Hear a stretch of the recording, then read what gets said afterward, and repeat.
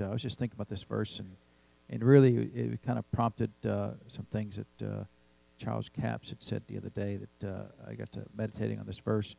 But this verse is in Romans chapter 4, and it says in verse 17, it says, "As it is written, I have made thee a father of many nations before him whom he believed, even God, who quickeneth the dead, and calleth those things which be not as though they were." And that last phrase there, where it says that God calls those things which be not as though they were. We talk a lot about faith and how faith operates. And of course, the foundation of faith is just simply, faith is not hard, right? Faith is just, do you believe what the Word says? That's really all faith is. If the Bible says that you can be healed, do you believe that? Well, yes. Okay, well, that's faith, right? The Bible says you can be saved. If you call upon the name of the Lord, you'll be saved. Well, do you believe that? Yes. Well, that's faith. That's really all faith is. It's not a thing. It's just the Word of God is written.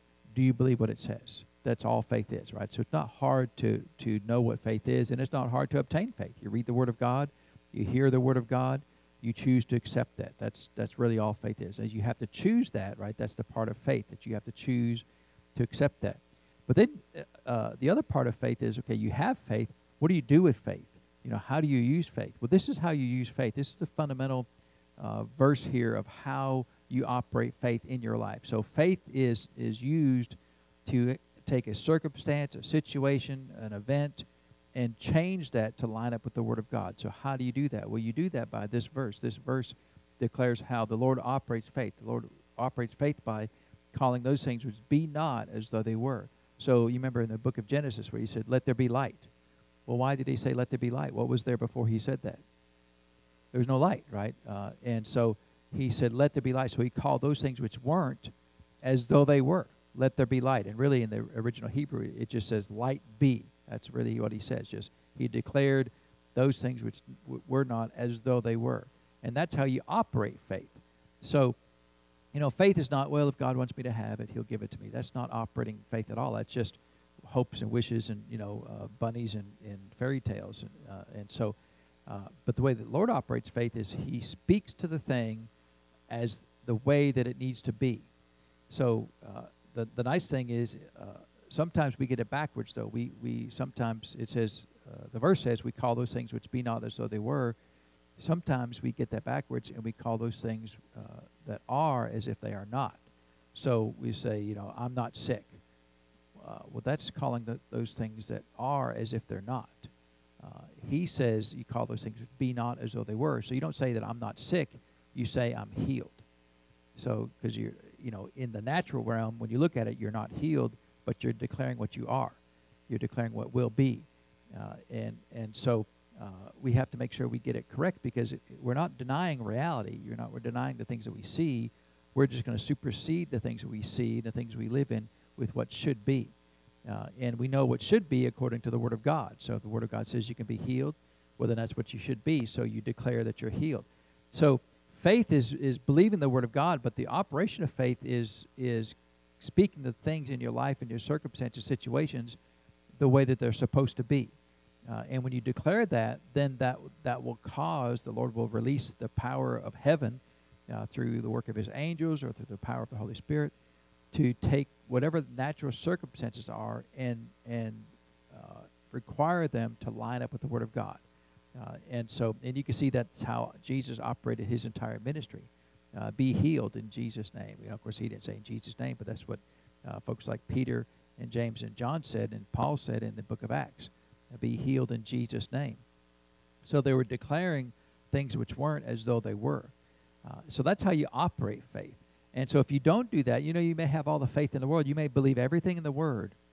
You may believe everything from Genesis to Revelation. But if you don't actually speak to things, speak to your circumstances, speak to the situations in your life, whatever those things are, if you're not doing the speaking and declaring, then faith, James says faith without works is dead.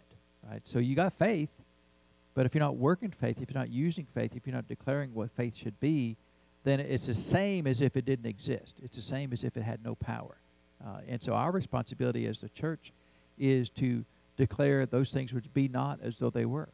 So we're not saying that what is not real, that what is, that's the whole point of saying those things which be not as though they were, because we see the things that are, and they're not correct. You're not healed, you're not well. It could be your mental health. It could be your physical health. It could be your financial health. Whatever the circumstances are, it works in the realm of in government realms. I don't know if you remember or not. I think we mentioned this a while back, but the Lord had us declare about all the corruption in our elected officials, and not just our elected officials, but the officials, the government officials in our area. And within 6 months, we had 2 people leave long-term situations. One left by choice, and one left by encouragement of the law enforcement, right? and there may be other people too, and of course we had an election, and several people didn't make it through the election as well. And so we call those things which be not, that we will be in a city that is not run by corrupt officials. Amen. And we don't have to picket anybody. We don't have to have signs out there. We don't have to have a petition to recall or anything like that.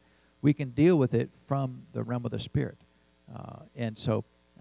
One of the things I do, and I've done it since we moved to Dayton, I just drive through Dayton and I declare, Dayton is a city that's prosperous, a city that loves the Lord.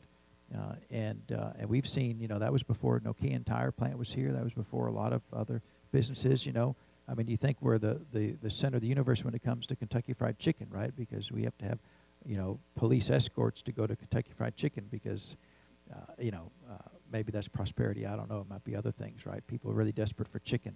And I like Kentucky Fried Chicken, but I mean, it's just chicken, right? So, but that's how faith operates. That's how you operate faith. You have a circumstance, a situation, and you declare what will be.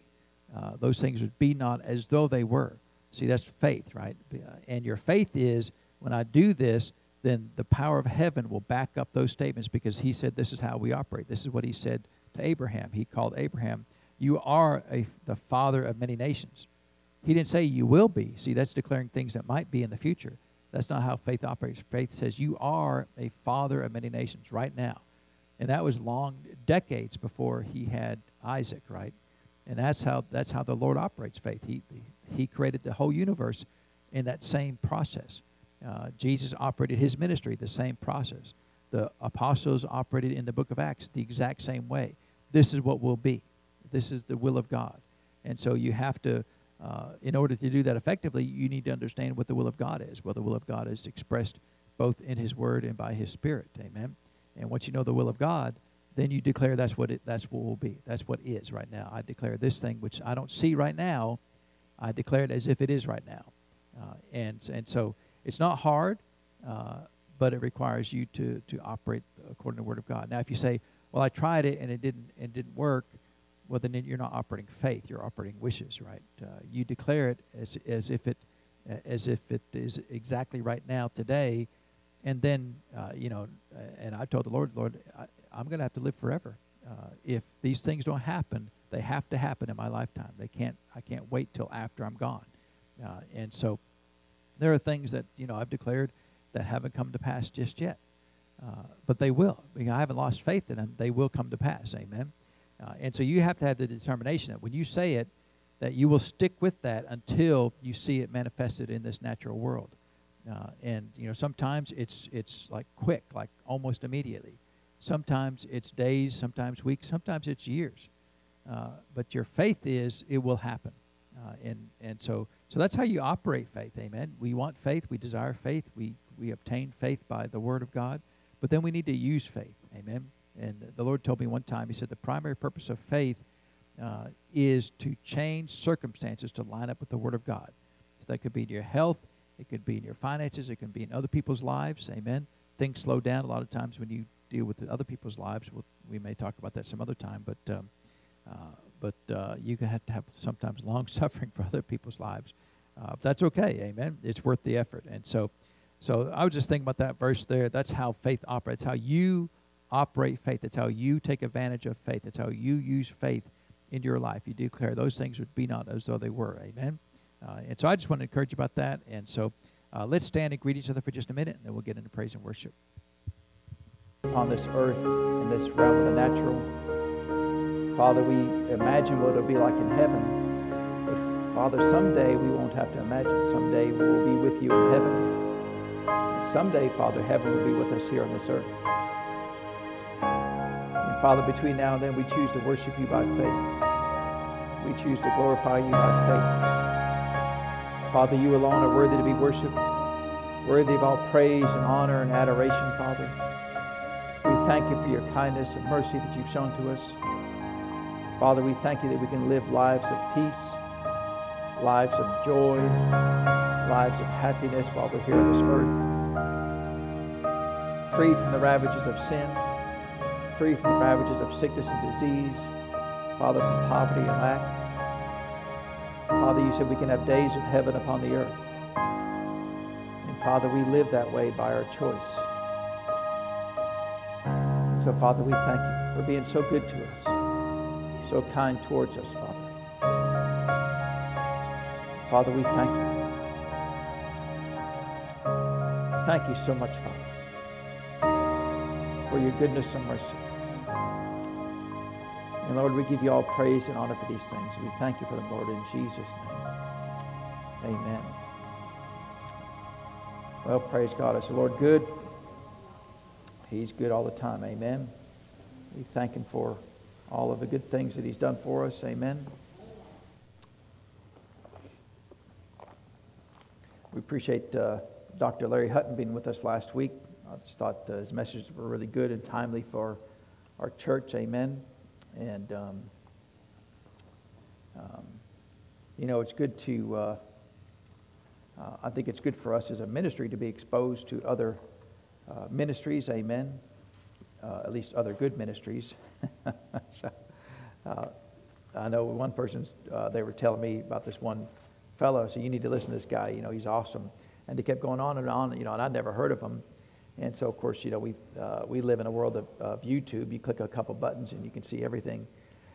You know, I was really disappointed because they were like the worst. I mean, like everything they said was just 100% wrong, right? Just made up doctrine. And, you know, I'm real picky about my doctrine. Amen. I'm picky about, you know, well, you know, what are you saying and why are you saying that? What's your foundation for what you believe? And they just made it up, you know, and didn't have any scriptural foundation for what they believed. They just made it up. You know, it was their philosophy, right? Their thoughts and imaginations.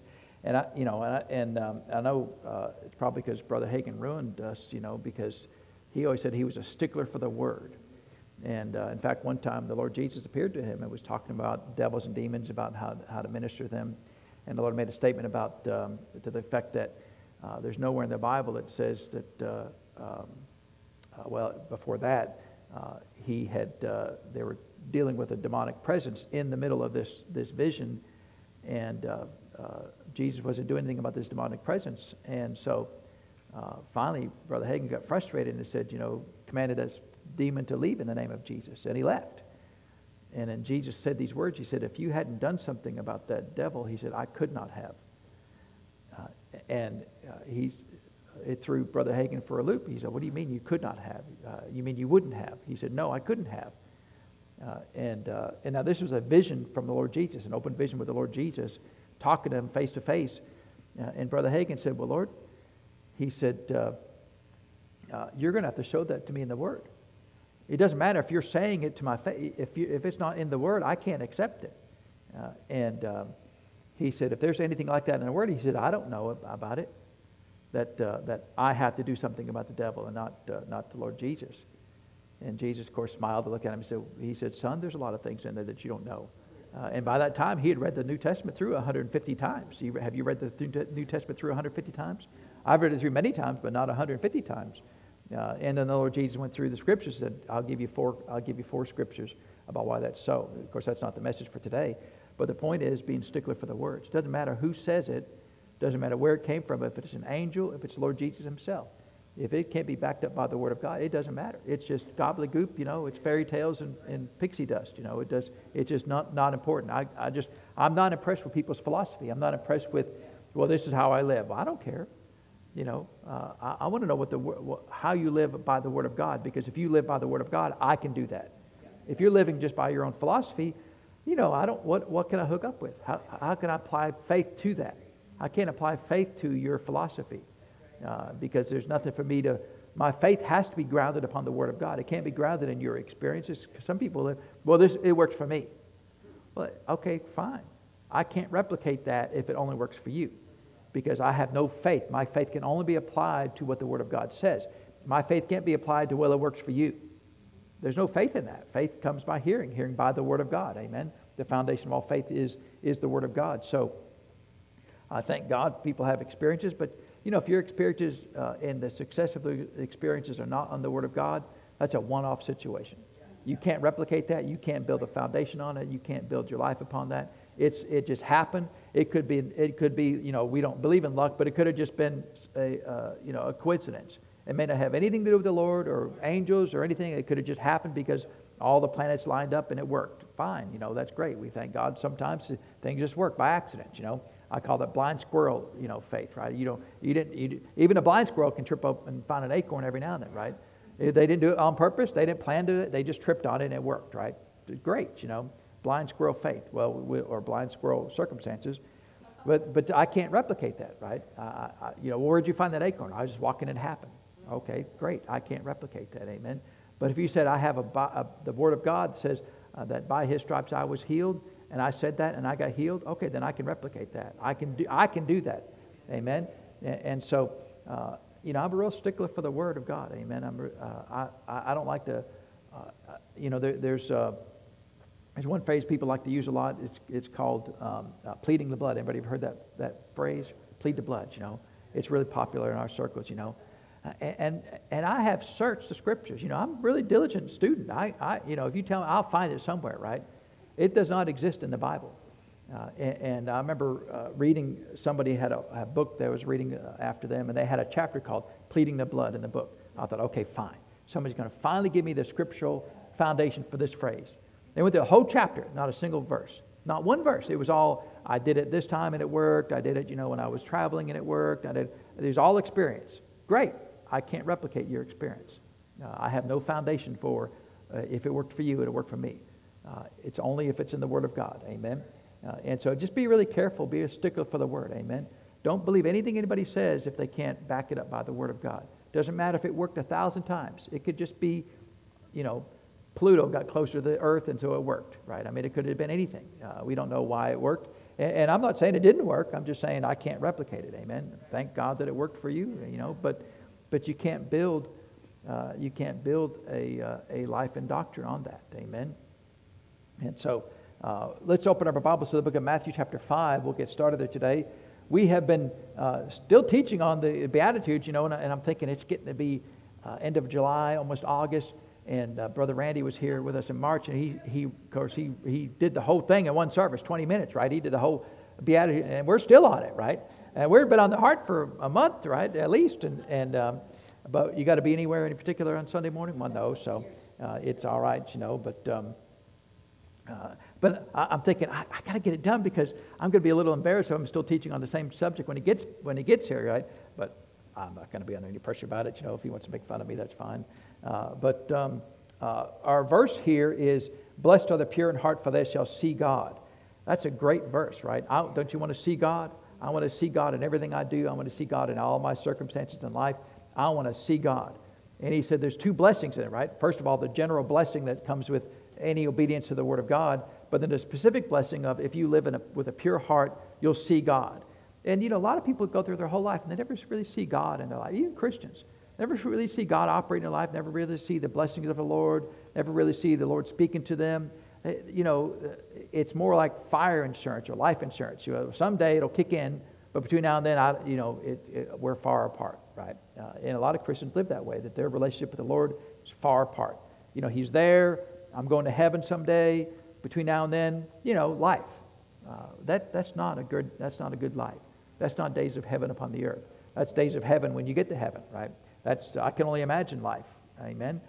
And so, I want to get to where I can operate in this verse, where I can see God operating in my life. And so we've talked about several tips. We're not going to go through them all again, but we've talked about several conditions of the heart that a Christian can operate in. So this is not for the world. This is for the church, right? One of them we talked about, deceived heart, from the book of James. That's when your will, where you choose to hook up with your vain imaginations and your tongue. Just say whatever you says. Well, I just had to say it. That is a deceived heart. When you say you have to say it, Anytime somebody says, well, I had to do whatever, everything after the words I had to is blah, blah, blah, blah. Because you don't have to do anything. You get to choose to do everything you do.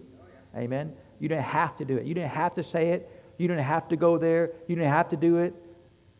You chose to do those things. Amen? They made me mad.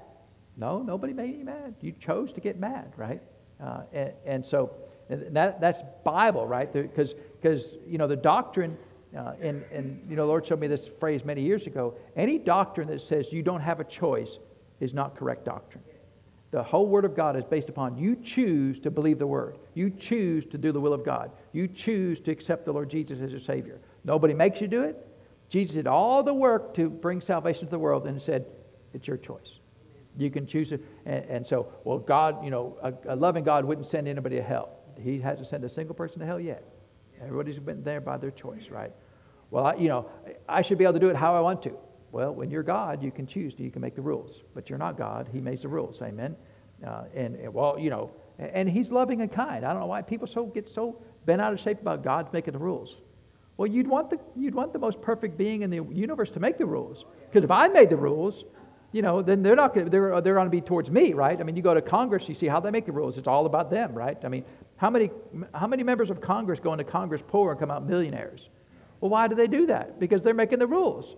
Well, that just doesn't seem fair. That's life, right? That's the way it is. And so I could be a millionaire, but I can do it by the Lord's will, not by lying, cheating, stealing. And so a deceived heart will just say whatever they want to say and think it's okay. We talked about remember my level, right? That was deceived. See, it thought it was perfect. It thought it was perfectly level. But it wasn't level, which is its only job is to be level, but it wasn't level. Well, how would it know? If it's deceived, how would it know? And how do you know if you're deceived? The only way that you know is the Spirit of God will reveal it to you, and you got to accept it. But then people that are deceived, I'm not deceived. Of course, that's what you would say if you were deceived, right? I'm not deceived. You're 100% deceived. Because I can look at it and compare your life and your sayings and your actions with the Word of God. See, it's not just me judging you. The Word of God is clear. Amen? And so a deceived heart, that's a tough place to be. Now, a Christian can have a deceived heart. If you I just say it. I just got to say it. Well, that's a deceived heart, right? Because you don't have to do anything. A doubting heart is when you connect with your intellect. When your will chooses to connect with the intellect, you go, well, the Word of God, there's really no such thing as miracles. That would be odd and strange. God, there's no miracles. Well, that's you thinking you're smarter than you are. Right? Some of the smartest people in the world are the dumbest people in the world because they explain away God. People that are really, really smart go, well, there has to be a God. I mean, you look at that tree, there has to be a God. You look at that blade of grass, there has to be a God. You think about the earth spinning around the sun at 66,000 miles an hour around the sun every day, 1,000 miles an hour on its axis, and we breathe air and we live and we exist. How's it even possible? They have no idea how many stars in the sky there are. There's trillions and trillions of stars in the sky. But as many stars in the sky, there's more cells in your body than there are stars in the sky. And it's amazing. And it all works. You get up, you go to work with all your trillion cells. You don't have to go, okay, now cell number 1, let's go. Cell number 2, let's go. I mean, it'd be exhausting every day. Okay, cells, let's all go, right? If you had to name all your cells, and yet they all work. How is that not a miracle just by itself? Amen? But see, a doubting heart go, well, I hadn't seen any miracles, so there obviously aren't any. But are you breathing air? That's a miracle right there, right? And so, I look at people, it's a miracle that you can live. How in the world do you live alive? And so it's a miracle. And so don't connect your will with your intellect. Because people think they're so smart. Some of these physicists and stuff, they're ungodly, they don't believe in God. How can you be a physicist and understand how the universe works and not believe that there's a God? Not to believe there's only a single God, right? Well, we think there might be one. Okay, you're getting closer, but you're still dumb as a brick, right? Evil heart of unbelief. When your will just decides, I see the Word of God, it ain't so. That's an evil. The Bible calls it an evil heart. Now, he said the church can have that. You can look at the Word of God, that ain't so. How many people in churches don't believe in healing? And yet, hundreds of scriptures declare that I am Jehovah Rapha, the God that heals. Hundreds of scriptures in the Word of God declares, I am the Lord who heals you. Yeah, it ain't so. Well, that's, you're just choosing to not believe that. And the Bible calls it an evil heart of unbelief. That's the only heart that he says evil is when you can look at the Word of God and understand what it says, you understand the words, and you choose that that's not so. That's tough. Nice thing is, you can choose to believe it is so. Anytime today, you can just, yesterday you didn't believe it, today you could believe it. I mean, it's really easy to fix an evil heart of unbelief, but he calls it an evil heart. We talked about a hard heart. When your heart just hooks up with your stubborn pride. I ain't changing. I may be wrong, but I'm not changing. And he said that people like that will never enter into rest. They'll never know the rest of God. You can live in rest every day. The earth could be exploding and on fire. Yeah, I'm good. Jesus, when they were going to the other side, storms, billowing, and he's asleep on the hind part of the ship. Why? Because he didn't have a hard heart. Remember, he talked about even the apostles, the great apostles, had a hard heart, right? He upbraided them for the unbelief and the hardness of heart. And other people, he marveled at the hardness of their heart. When he would heal somebody, and they would get mad at him for healing somebody. Can you imagine that? Yeah, I helped a little baby. How dare you? What's wrong with you? A hard heart can look at the kindest display of the compassion of the Lord and get mad. That's a hard heart right there, right? And a hard heart, the Lord can show you the greatest compassion and mercy towards you, and you'd be like, nah, I don't want it. That's tough. That's tough. And the Lord can't do anything about it. Nothing. Only you can do something about it. Now, He will reveal to you that you have a hard heart. He will show you, but you have to choose to let that go and not be so stubborn. When he says to change, yes, sir. See, we're getting into a pure heart. A pure heart, when the Lord says change, a pure heart, oh yeah, no problem. Because the Lord all the time, all your life, whether you got a pure heart or a hard heart or a heart of unbelief, all of your life He's going to be going, hey, this area of your life, you need to do better. This thing right here, you need to stop believing that. This thing right here, you don't need to do that. And a pure heart would be like, oh, no problem, Lord. A hard heart ain't doing it. It ain't fair. Who does He think He is? Well, He's God, right? And a hard heart they're hard, right? Doors slammed in your face, you slam the door in the Lord's face all the time. But He's long-suffering. He'll come back tomorrow, If you slam your door in my face, it'd be like, I'll come back to you in 27 years, right? Maybe, if I feel like it. But a hard heart, stubborn, stiff-necked, he called them. You ever had a stiff neck? We've all had stiff necks. You can't turn, right? It's like, you go, if someone's over here, they go look at them, and you got to change your whole body, right? Hi, that's a stiff neck, right? And you don't think about it when you don't have a stiff neck. You go, hey, how's it going, right? But you got a stiff neck, and you can't move, right? And it's kind of like, Anne-Marie, she's like 18 months pregnant now, and I'll just go in front of her and drop a quarter and say, hey, can you get that? She can't move, right? She's pregnant, right? And so she doesn't think it's as funny as I think it is, but now all of those are conditions that we can all have as a Christian, a child of God, on the way to heaven. You'd go, if you died today, you'd go to heaven. But all of these things will hinder your life. All of these things will hinder you seeing God operating in your life. And sometimes in the church, they'll get all of these operating in life, and they'll never see God operating in life. They're like, I never see God operating in my life. Well, that tells me everything I need to know about you. So it's not God's fault. He's not withholding anything. All of these are a hindrance to Him being able to help you. He's not trying to withhold it. He's not punishing you. He's unable to help you because of your choices, right? All of these are your choice. All of these are where your will hooks up with something other than the Spirit of God and your spirit. And you can choose any day of the week to do this, right? There's all kinds of sins in the world that say, well, you can't, you were born that way. No, you chose to be that way, right? I'm just an emotional person. No, you chose to be an emotional person. I have anger issues. No, you choose to be angry. It's not people, the world will tell you you can't just choose. Psychology tell you can't just choose. The Word of God says you can choose anytime you want to. And I would much rather go with the Word of God than a bunch of psychologists, right? And I thank God for the medical industry. I thank God for psychiatrists. And I thank God for it because they keep people alive. But they're not doctrine, right? They are one step below the Word of God. Amen? Medical doctor can tell you, hey, take this blood pressure medication, it'll keep you alive. That's great. The Word of God says you don't need blood pressure medication. You can live life free from all sickness and disease. Well, so one's a step above, amen? Now, don't go, oh, he told me to throw it. I didn't tell you to throw your blood pressure medication away. Don't, if you're taking it, keep taking it, amen? None of my business. But believe God that it does what it's supposed to do, amen? And so all of these are conditions of the heart that we choose to live in. It's where your will hooks up with whatever these things are, that will define the condition of your heart. And that will define how well you're able to live with God. Because remember, Romans chapter 10 says that with the heart man believeth. With the heart man believeth. So if your heart is not pure, if it's deceived or doubting or evil or hard, your ability to operate in faith is constrained. And it may be constrained where you never operate in faith. Where you may go through your whole life just stumbling along as best you can until the day you get to go to heaven. And that's the unfortunate part of many in the church, that they have lived in all of these or some of these or part of these.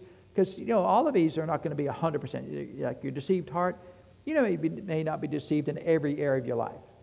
It may be only in that one area. Your hardness of heart, it may be only in that one area. To Aunt Susie. I love everybody except for Aunt Susie, right? I mean, have you met Aunt Susie? She's the worst, right? And I just can't get over it. I mean, one day she burned the biscuits and that was it, And she was unkind to my children and that was it. And so everybody else you love except for Aunt Susie, right? And the Lord says, you need to love Aunt Susie. I ain't doing it. That's hardness of heart, but it's only with Aunt Susie. But that will infect the other areas of your life too, right? If you don't correct that, it will start to infect and cause other problems. Amen. In fact, I'll see if I can find the verse here over in the book of Hebrews. It's in Hebrews chapter 2. We'll see if we can't find it here. Because these things are important. Amen. I have to find it there. It's talking about the root of bitterness, and the root of bitterness is the condition of your heart. And he said that don't fail in grace and have a root of bitterness which will spring up and defile many. And so, Chris, you can find that somewhere, right?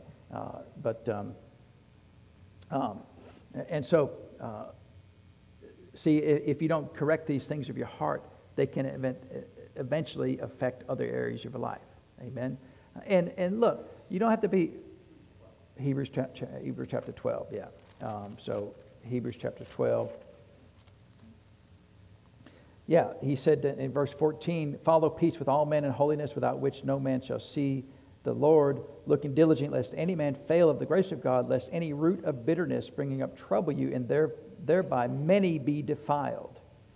So that will start to spread, right? And really it only starts to spread when the Lord starts dealing with you about it. Because there's a lot of things in your life. You think that the Lord doesn't know every single problem in your life? He knows every problem you've got in your life right now. Every wrong thought, every wrong motive, every wrong action. He knows about them all. But he doesn't just come and dump a dump truck load of all your problems, fix all these things. He typically will work with you one at a time. And when you get done with one, he's got another 1, 5, 10 more after that. And that's our life. The rest of our life, getting better every day. Amen. Working to be more like Jesus every day. But the problem comes in when he comes to you and says, hey, this area of your life, you need to adjust this. Your words, your actions, your thoughts, whatever, you need to adjust that. And, well, I ain't doing it.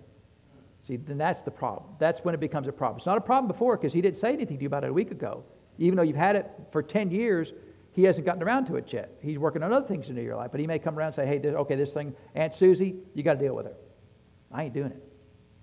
And then the rest of your life is going to be Aunt Susie. Aunt Susie. Because he may never move past that. And if you're not careful, that root of bitterness will start to defile other areas of your life. Amen. So then let's turn over to Luke chapter 4 then. So then there's really just, I want to talk about the pure heart and really what that means and how do we live in that. But there's one more type of heart that we need to look at, and it talks about this in Luke chapter 4. So this is Jesus right after he came back from the wilderness, right? Remember he got baptized in the River Jordan by John the Baptist, and then he was sent into the wilderness for 40 days, and he was tempted of the devil, and he left there, and then he went to Jerusalem, went to Nazareth and started preaching. And he quoted from Isaiah, and he said here in Luke 4:18, he says, "The Spirit of the Lord is upon me, because he hath anointed me." So the Spirit of God has come upon Jesus to anoint him to do things. And he gives him the list of things that he was anointed to do. That by the power of God, by the presence of God, this is what he was anointed to do.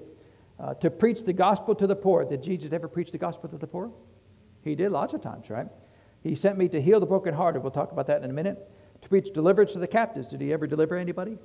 A recovering of sight to the blind. Did he heal any blind? To set at liberty them that are bruised. Did he also deliver other people that are bruised? And to preach the acceptable year of the Lord.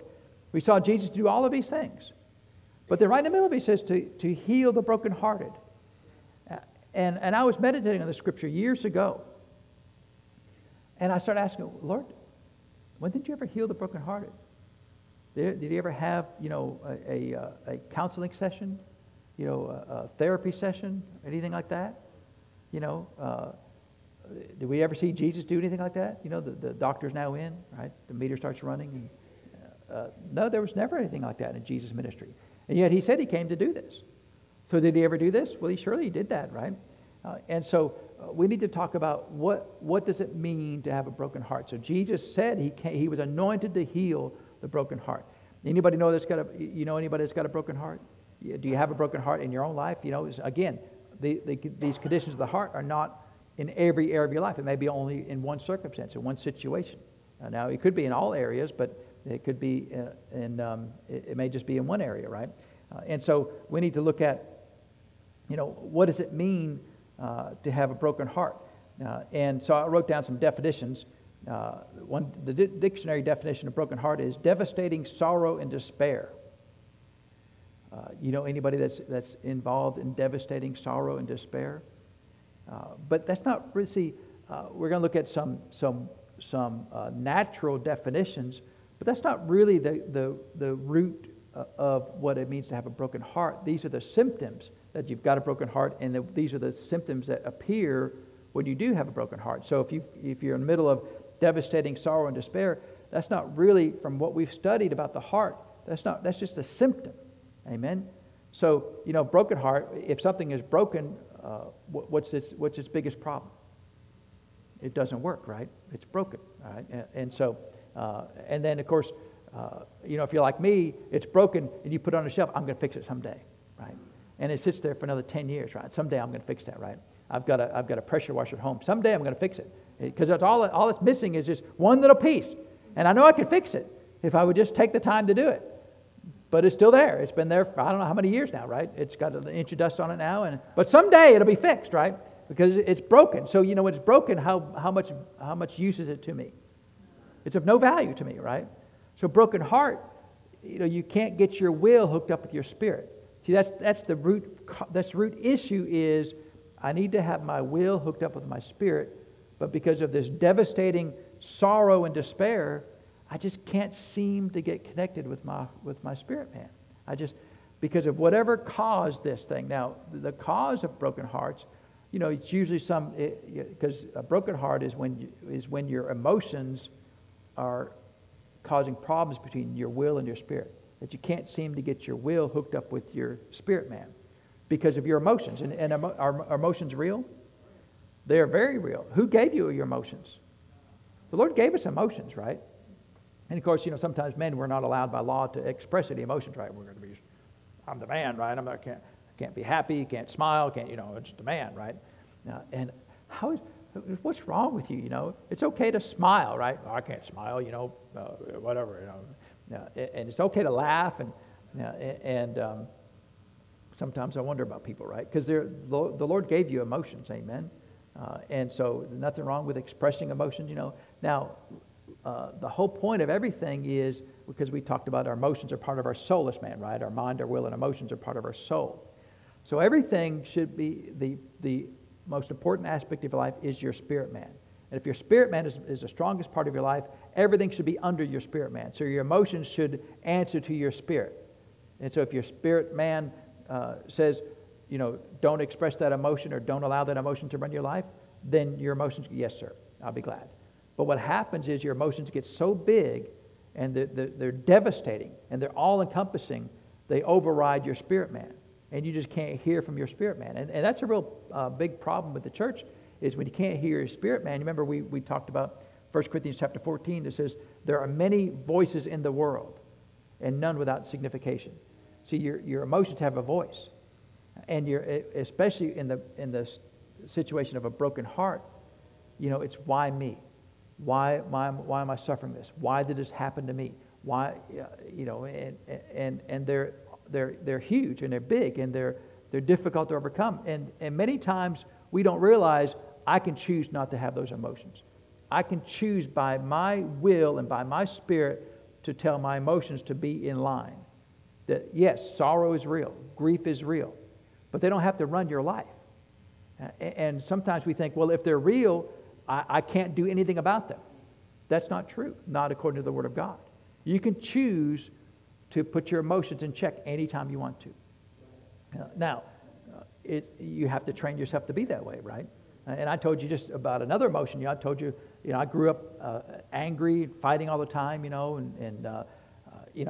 just kind of, well, I say it's normal, but then normal means it's other people like me. It doesn't mean, meet people like Nancy, she never fought in her life. You never had a fist fight. You never had a bloody nose and never had a black eye. No, wow. See, to me, that's not even normal, right? How is that normal? But that's okay, right? It's okay to live that way. My kids grew up that way, but I didn't grow up that way. And so I was at home one day, and I was mad at Chris about something, and the way I was raised is when you get mad about something, especially if it's something really, really big, like she burned the biscuits or something, and so now it's on, right? I mean, now I'm mad about it for days, right? And how dare you burn the biscuits? What's wrong with you, right?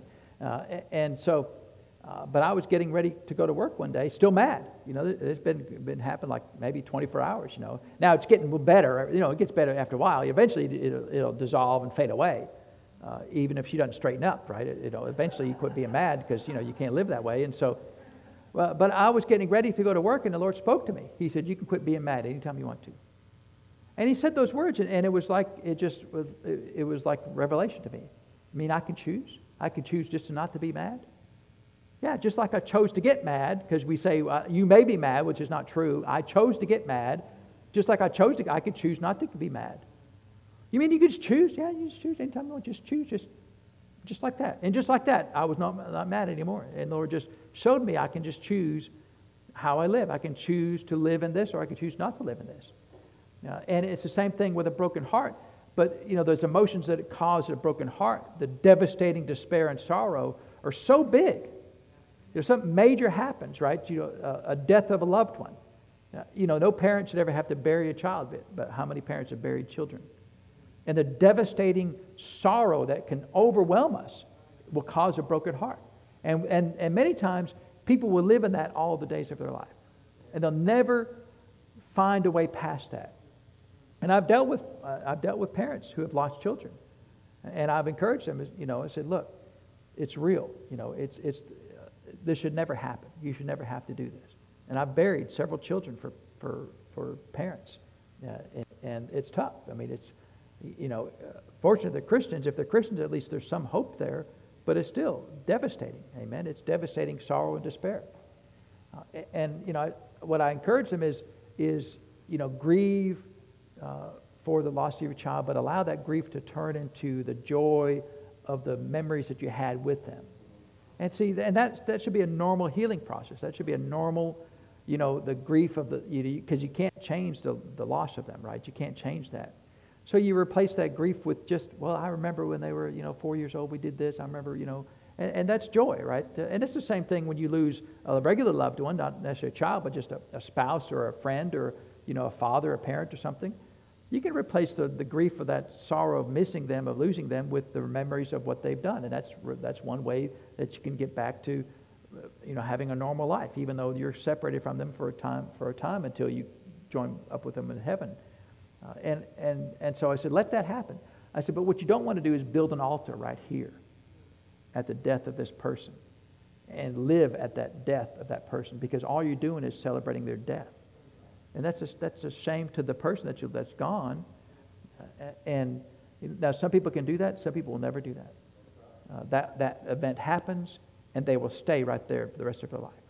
that devastating. And so that area of their life that's broken, right, where their emotions are stronger than their spirit man, they will never have faith anymore in that area of life.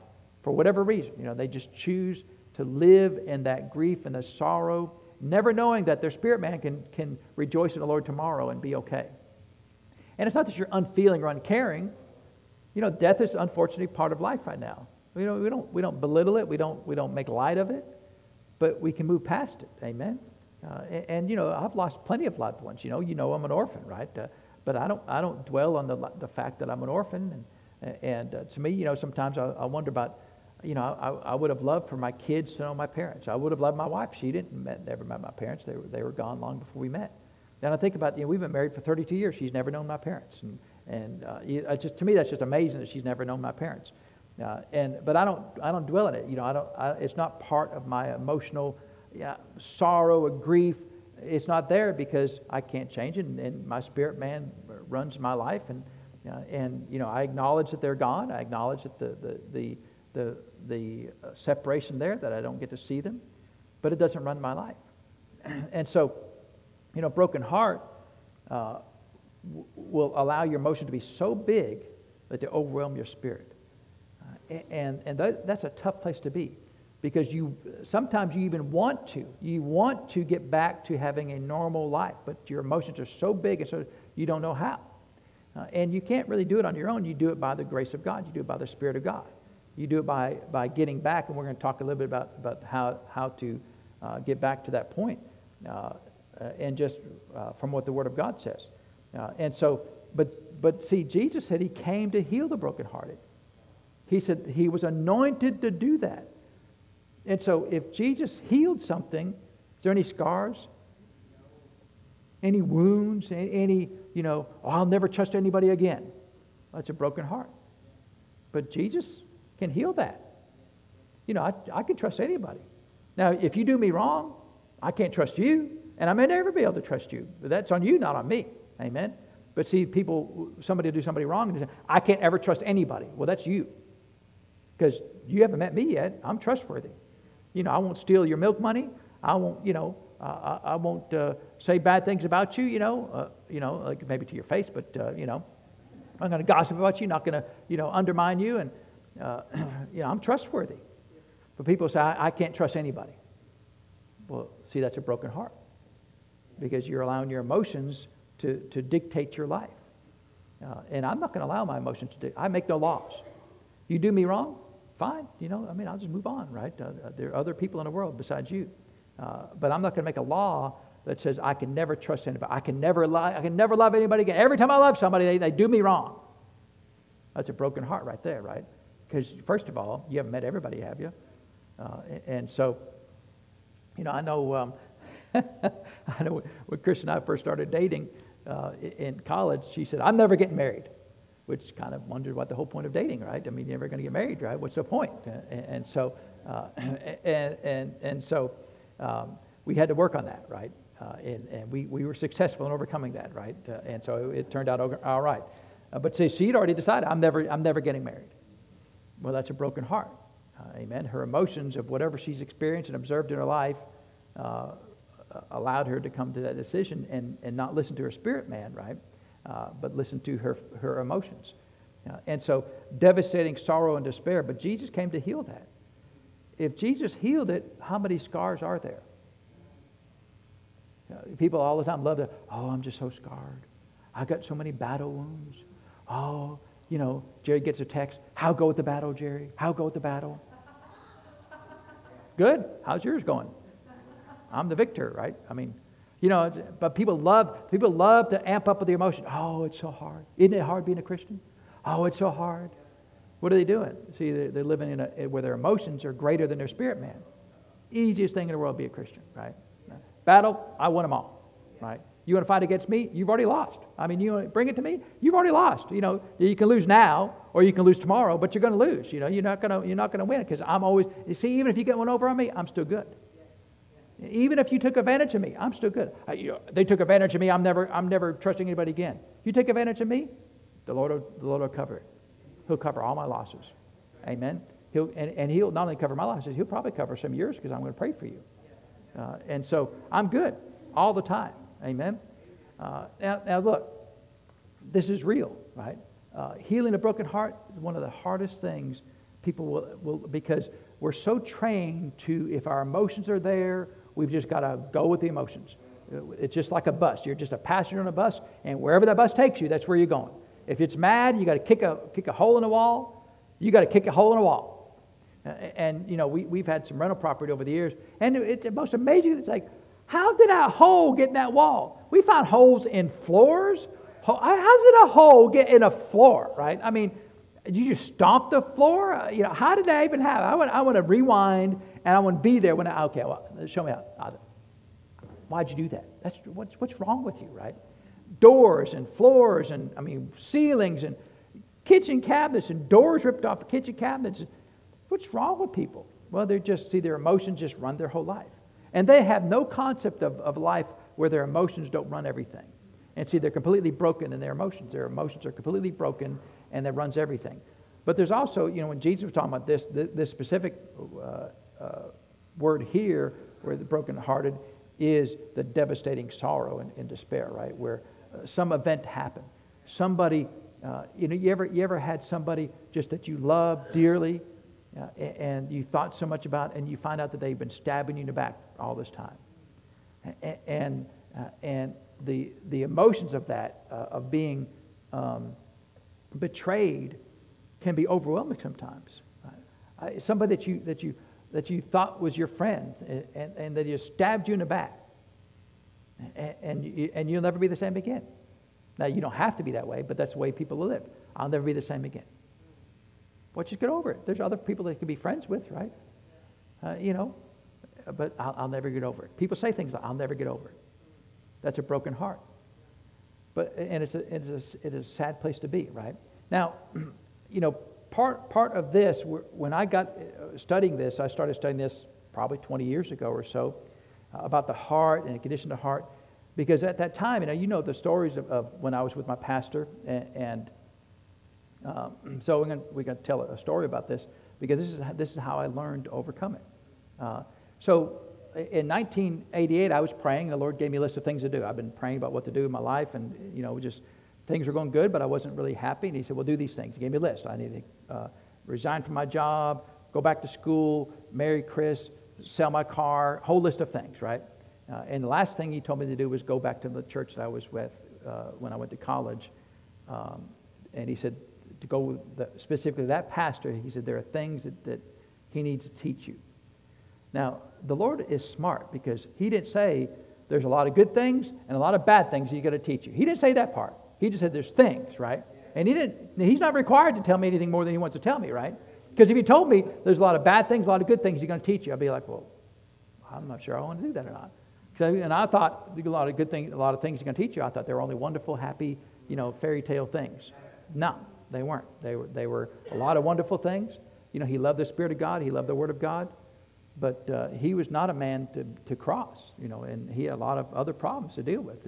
And so we had days of heaven on earth at the church for years. We got married there. He married us there in 1989, there at the church. And for years, it was wonderful, awesome.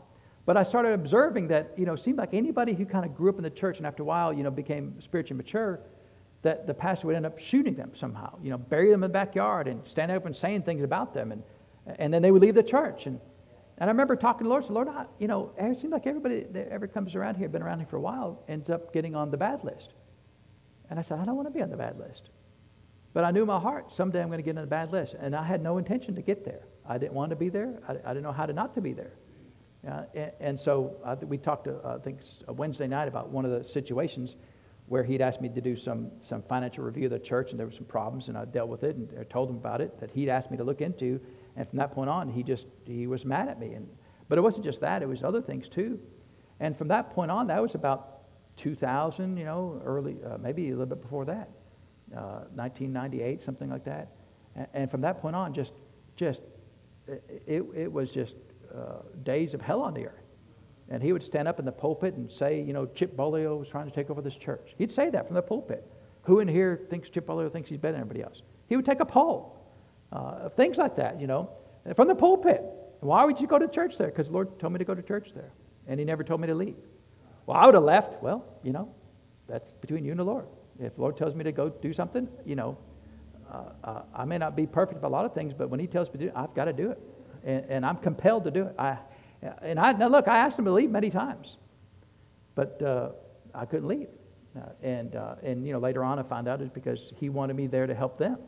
And unfortunately, I was never able to help them, but he loves them enough to give them a shot anyway.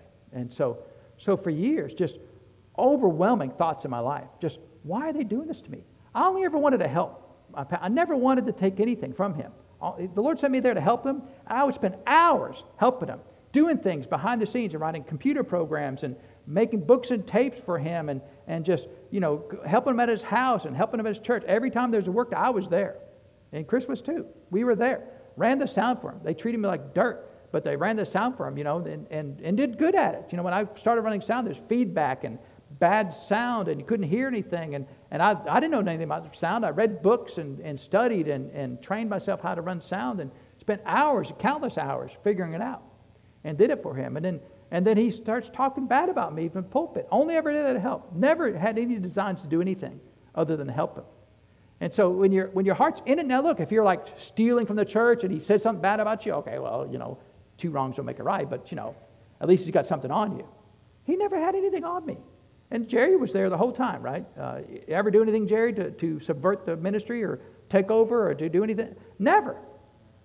And he'd stand up and say the worst things about me, and then talk about me, whisper about me, to other people, gossip about me, and just every day, and then allow the people in the praise worship team to just treat me bad and have they went and took photographs, color photographs, printed out like 24 photographs.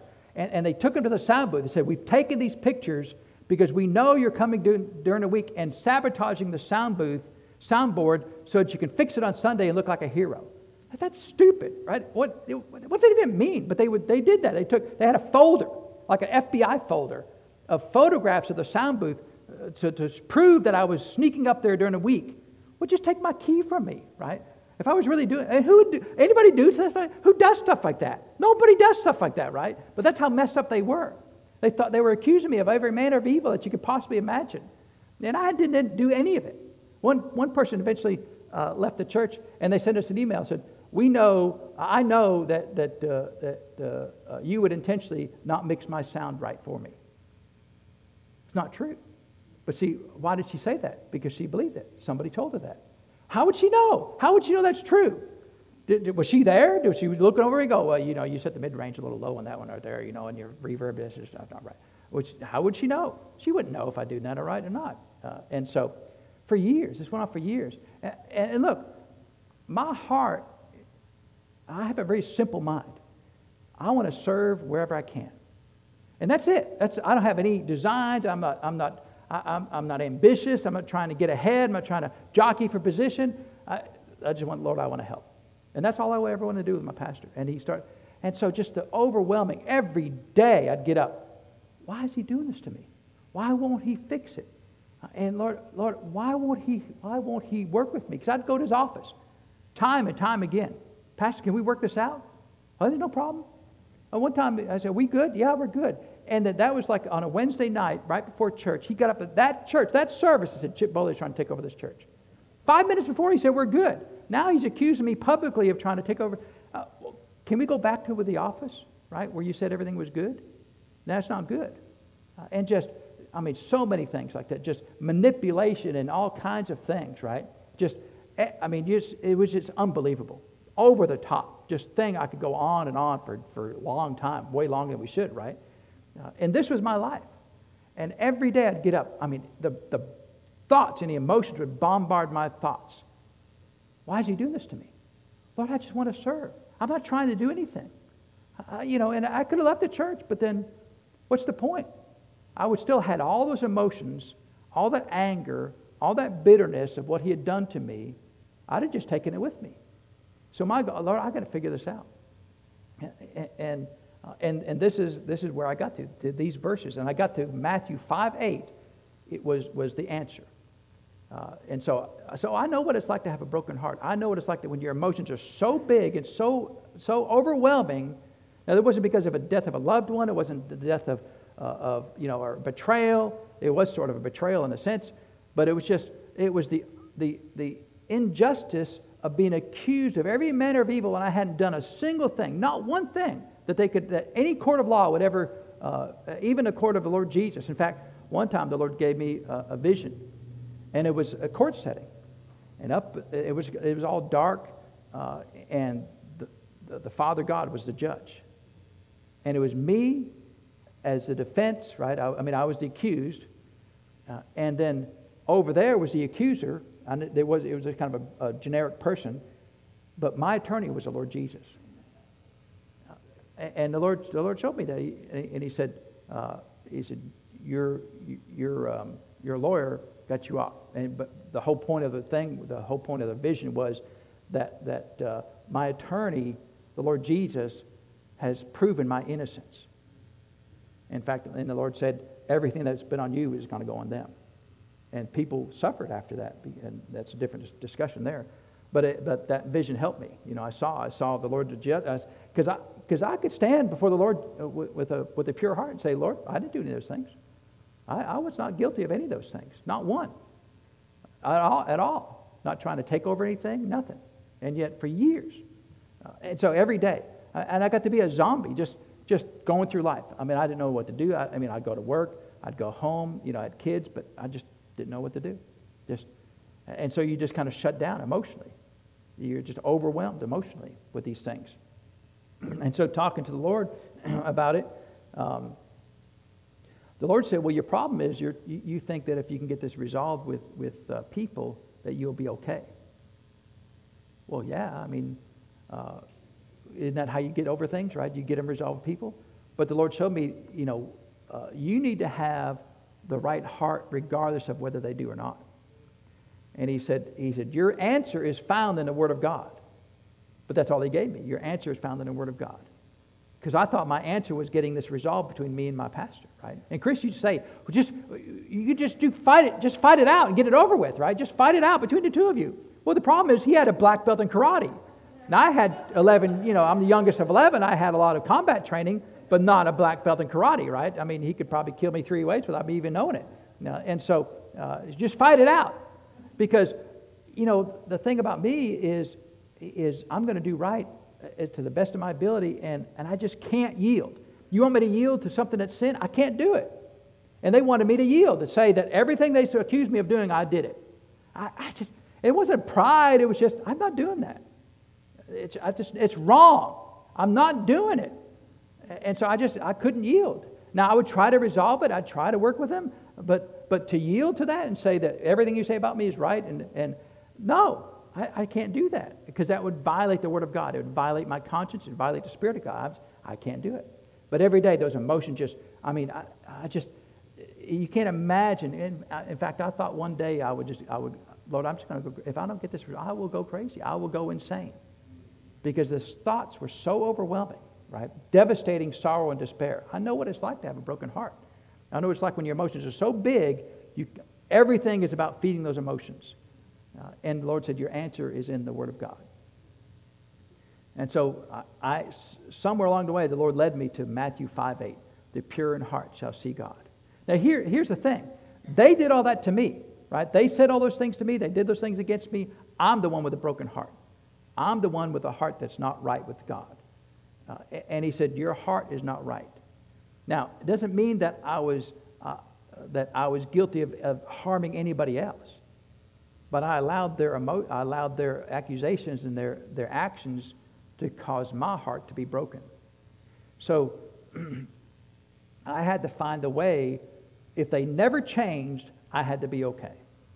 Now that's where you can get to where a healed broken heart, right? That's where he can heal the broken heart. And so he took me to Matthew 5:8. A pure in heart shall see God. And he said, your problem is the condition of your heart, which is completely unfair, because I thought my problem is them. And haven't we all done that? Well, the reason I'm so mad is you. No, the reason you're so mad is you. The reason you're so mad is because you allowed what they said to change your emotions. And when you get your emotions under your spirit man, see, then they can say whatever they want to, and it doesn't change your emotions. See, that's when you are impervious to being offended, right? And that's the right way to be. That doesn't mean that you don't have emotions. That means that when your emotions start to rise up, your spirit man goes, shut up. Get back in your hole. Go back to where you're supposed to be, right? You control your emotions. It's not that by your sheer willpower, it's by your spirit man. That emotion coming up, look, no, that's not the right emotion. I'm not having that one. Your spirit man will know that righteous anger, yeah, let it use you, right? Flip up the tables of the money changers in the temple, let it use you, no problem. But that emotion over there about being hurt and wounded and all that stuff, your spirit man may go like, no, you can't do that. So how did I fix it? How did I fix it? Well, Jesus said he was anointed to heal the brokenhearted, but he wasn't there. He couldn't lay hands on me, right? Now you could lay hands on that, and he's anointed to do that, right? We're anointed to do that. If Jesus was anointed to do that, we're anointed to do that. But my path wasn't that way. My path was I had to do it by faith. I had to find it by faith. And so he said, that verse right there, your problem is the condition of your heart. Doesn't matter that it was due to their guilt. Doesn't matter that they're the ones who started it. Doesn't matter that they said those things that were unfair, untrue, not unkind, whatever. It doesn't matter. What matters is my heart was wrong. And so all I knew is, what I knew though is the Word of God always works. When I got saved in high school, the Word of God, me and the Word of God, we were best buddies. And I've always been good friends with the Word of God. Love the Word of God. And I know that the Word of God will always work. Always work. Nobody may be around to lay hands on you. You can't help that, right? The Word of God always works.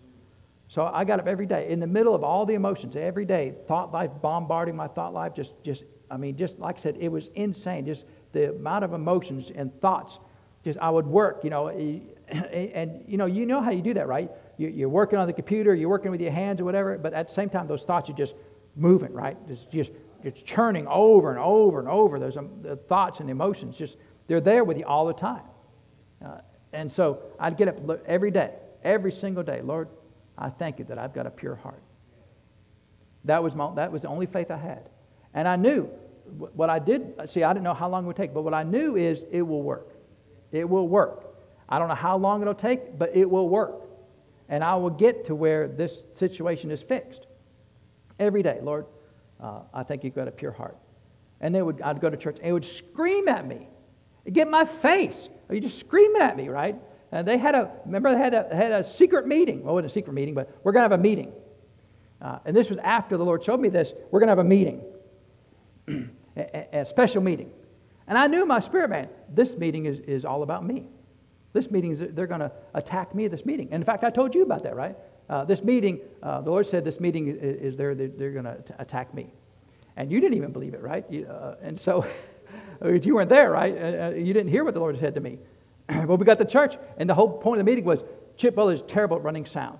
And he's just doing it for his own purpose, his own goal. He doesn't care anything about it, but just doing it for himself. The whole meeting was about that. Can you imagine having a church meeting like that? At church, right? We will never have a meeting like that, by the way. Never. I mean, Lord Jesus, the whole earth will burn down before we ever have a meeting like that. But the whole meeting was about that. For everybody to say how bad at running sound I was. It's like, well, just fire me. If you think I'm really that bad, just fire me. But they wouldn't let me quit. It's like, you all are crazy. Somebody's crazy in this room, and it ain't me. And you're all crazy. But isn't that crazy? Have a meeting like that? And the whole thing is screaming. They got me screaming at me. And then this one would say something bad about me. And this one would say something bad about me. And this one, we had 20 people in the praise report. You know how long it takes for 20 people to tell you how sorry you are? And one at a time? It takes a long time. We were there for hours. Telling me how sorry of a sound man I was. Now this is after the Lord showed me that. Now, the next day, Lord, I thank you got a pure heart. I thank you that I've got a pure heart. I can't fix them. I can fix me. And the wonderful thing, I love this. What I love about the Word of God more than I can fix me. No matter what you do or say, I can fix me. No matter what happens if the world explodes, I can be okay. And I don't know how long it's going to take. Every day, my faith was it will work. I call those things that be not as though they were. I have a pure heart. Lord, I thank you, God, a pure heart. The Romans 4:17 that we read this morning. Lord, I thank you. I didn't have a pure heart. I had a broken heart. Broken heart. And nobody could help me. My pastor who was there to help me could not help me. He would not help me. In fact, I told him, you're going to have to help me. He got offended because I told him, you got to help me. That's his only job in life is to help me.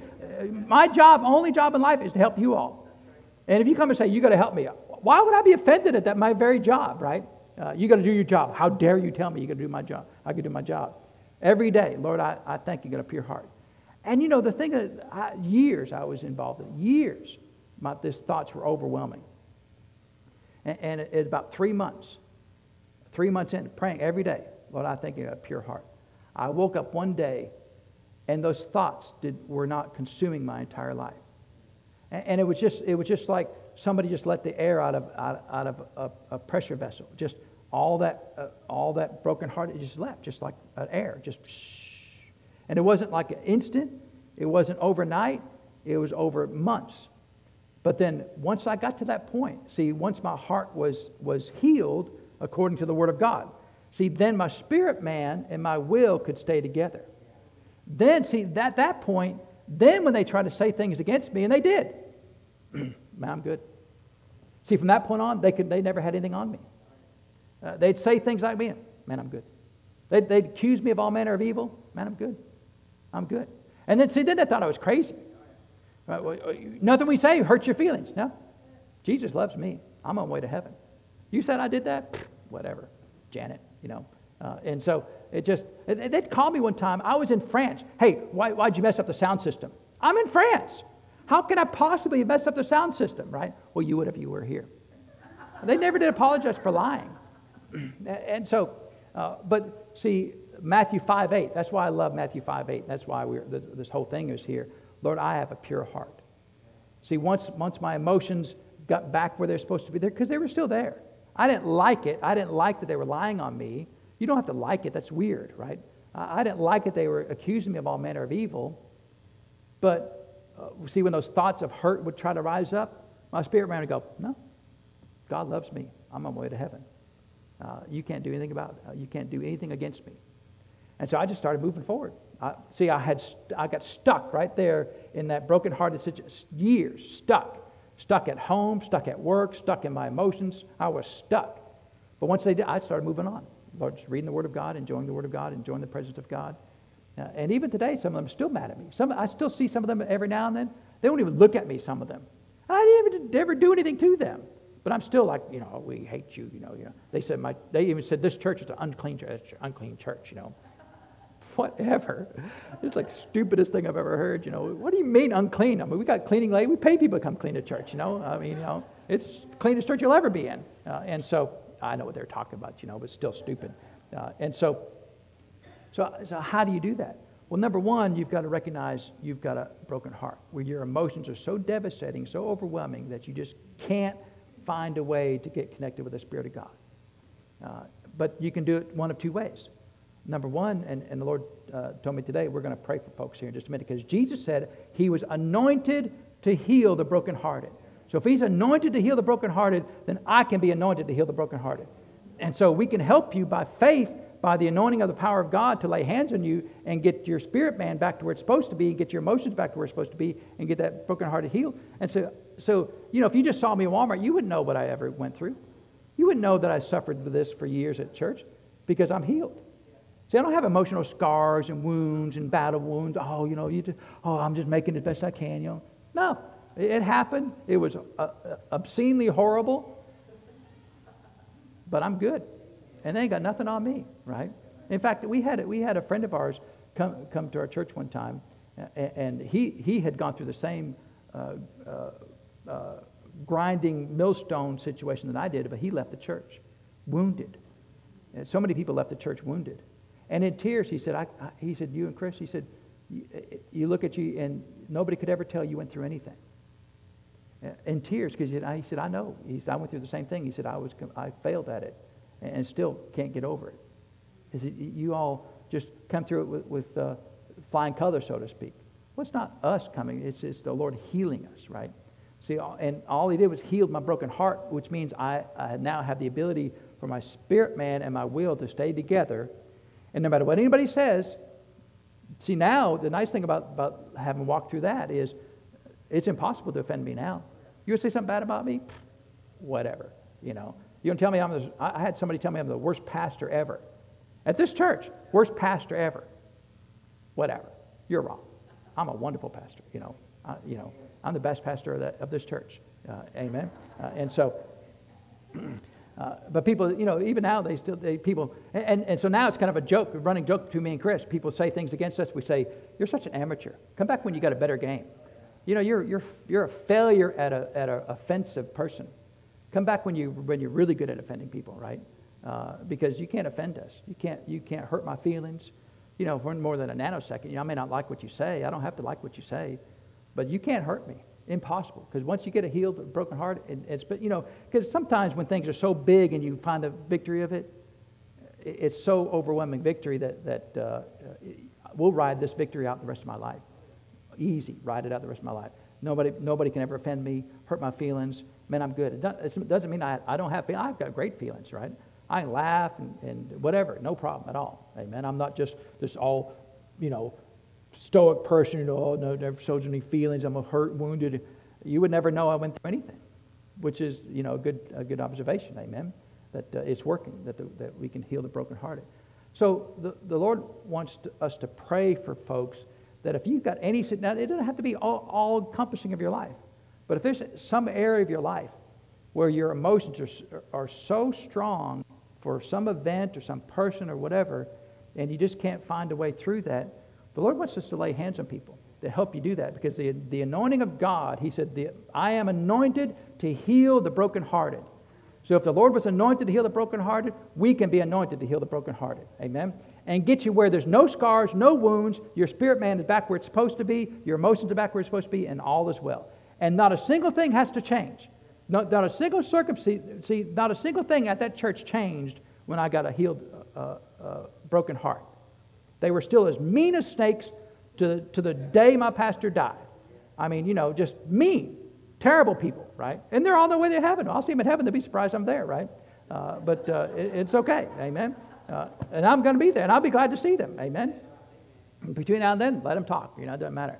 We want to pray for folks. If there's any area of your life that the anointing of God can help you in getting your emotions where they're supposed to be, to get your heart back where it's supposed to be, if you come on up, we're going to pray for you, amen. And if the Lord can do it for anybody, He can do it for all of us, amen. Thank you, Father. So just come up. If there's anything in your life that you want hands laid on you, prayer for this, amen.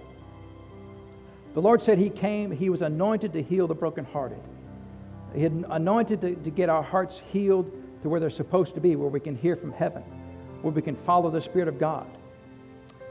Thank you, Father. Father, you're so good to us. You're so kind towards us, Father. Father, you gave us emotions. But Father, you gave us emotions to keep under check of our spirit man. And Father, there's nothing that your Spirit can't help us overcome.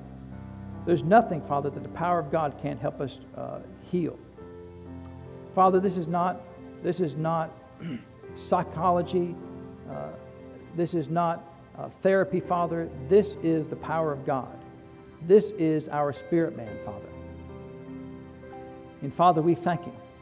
As we lay hands on folks today, Father, that your power will go in them and cause their spirit man to be strong, to rise up above their emotions, Father, to where they can say, emotions, you will answer to my spirit. I do not answer to you. My spirit man runs my life.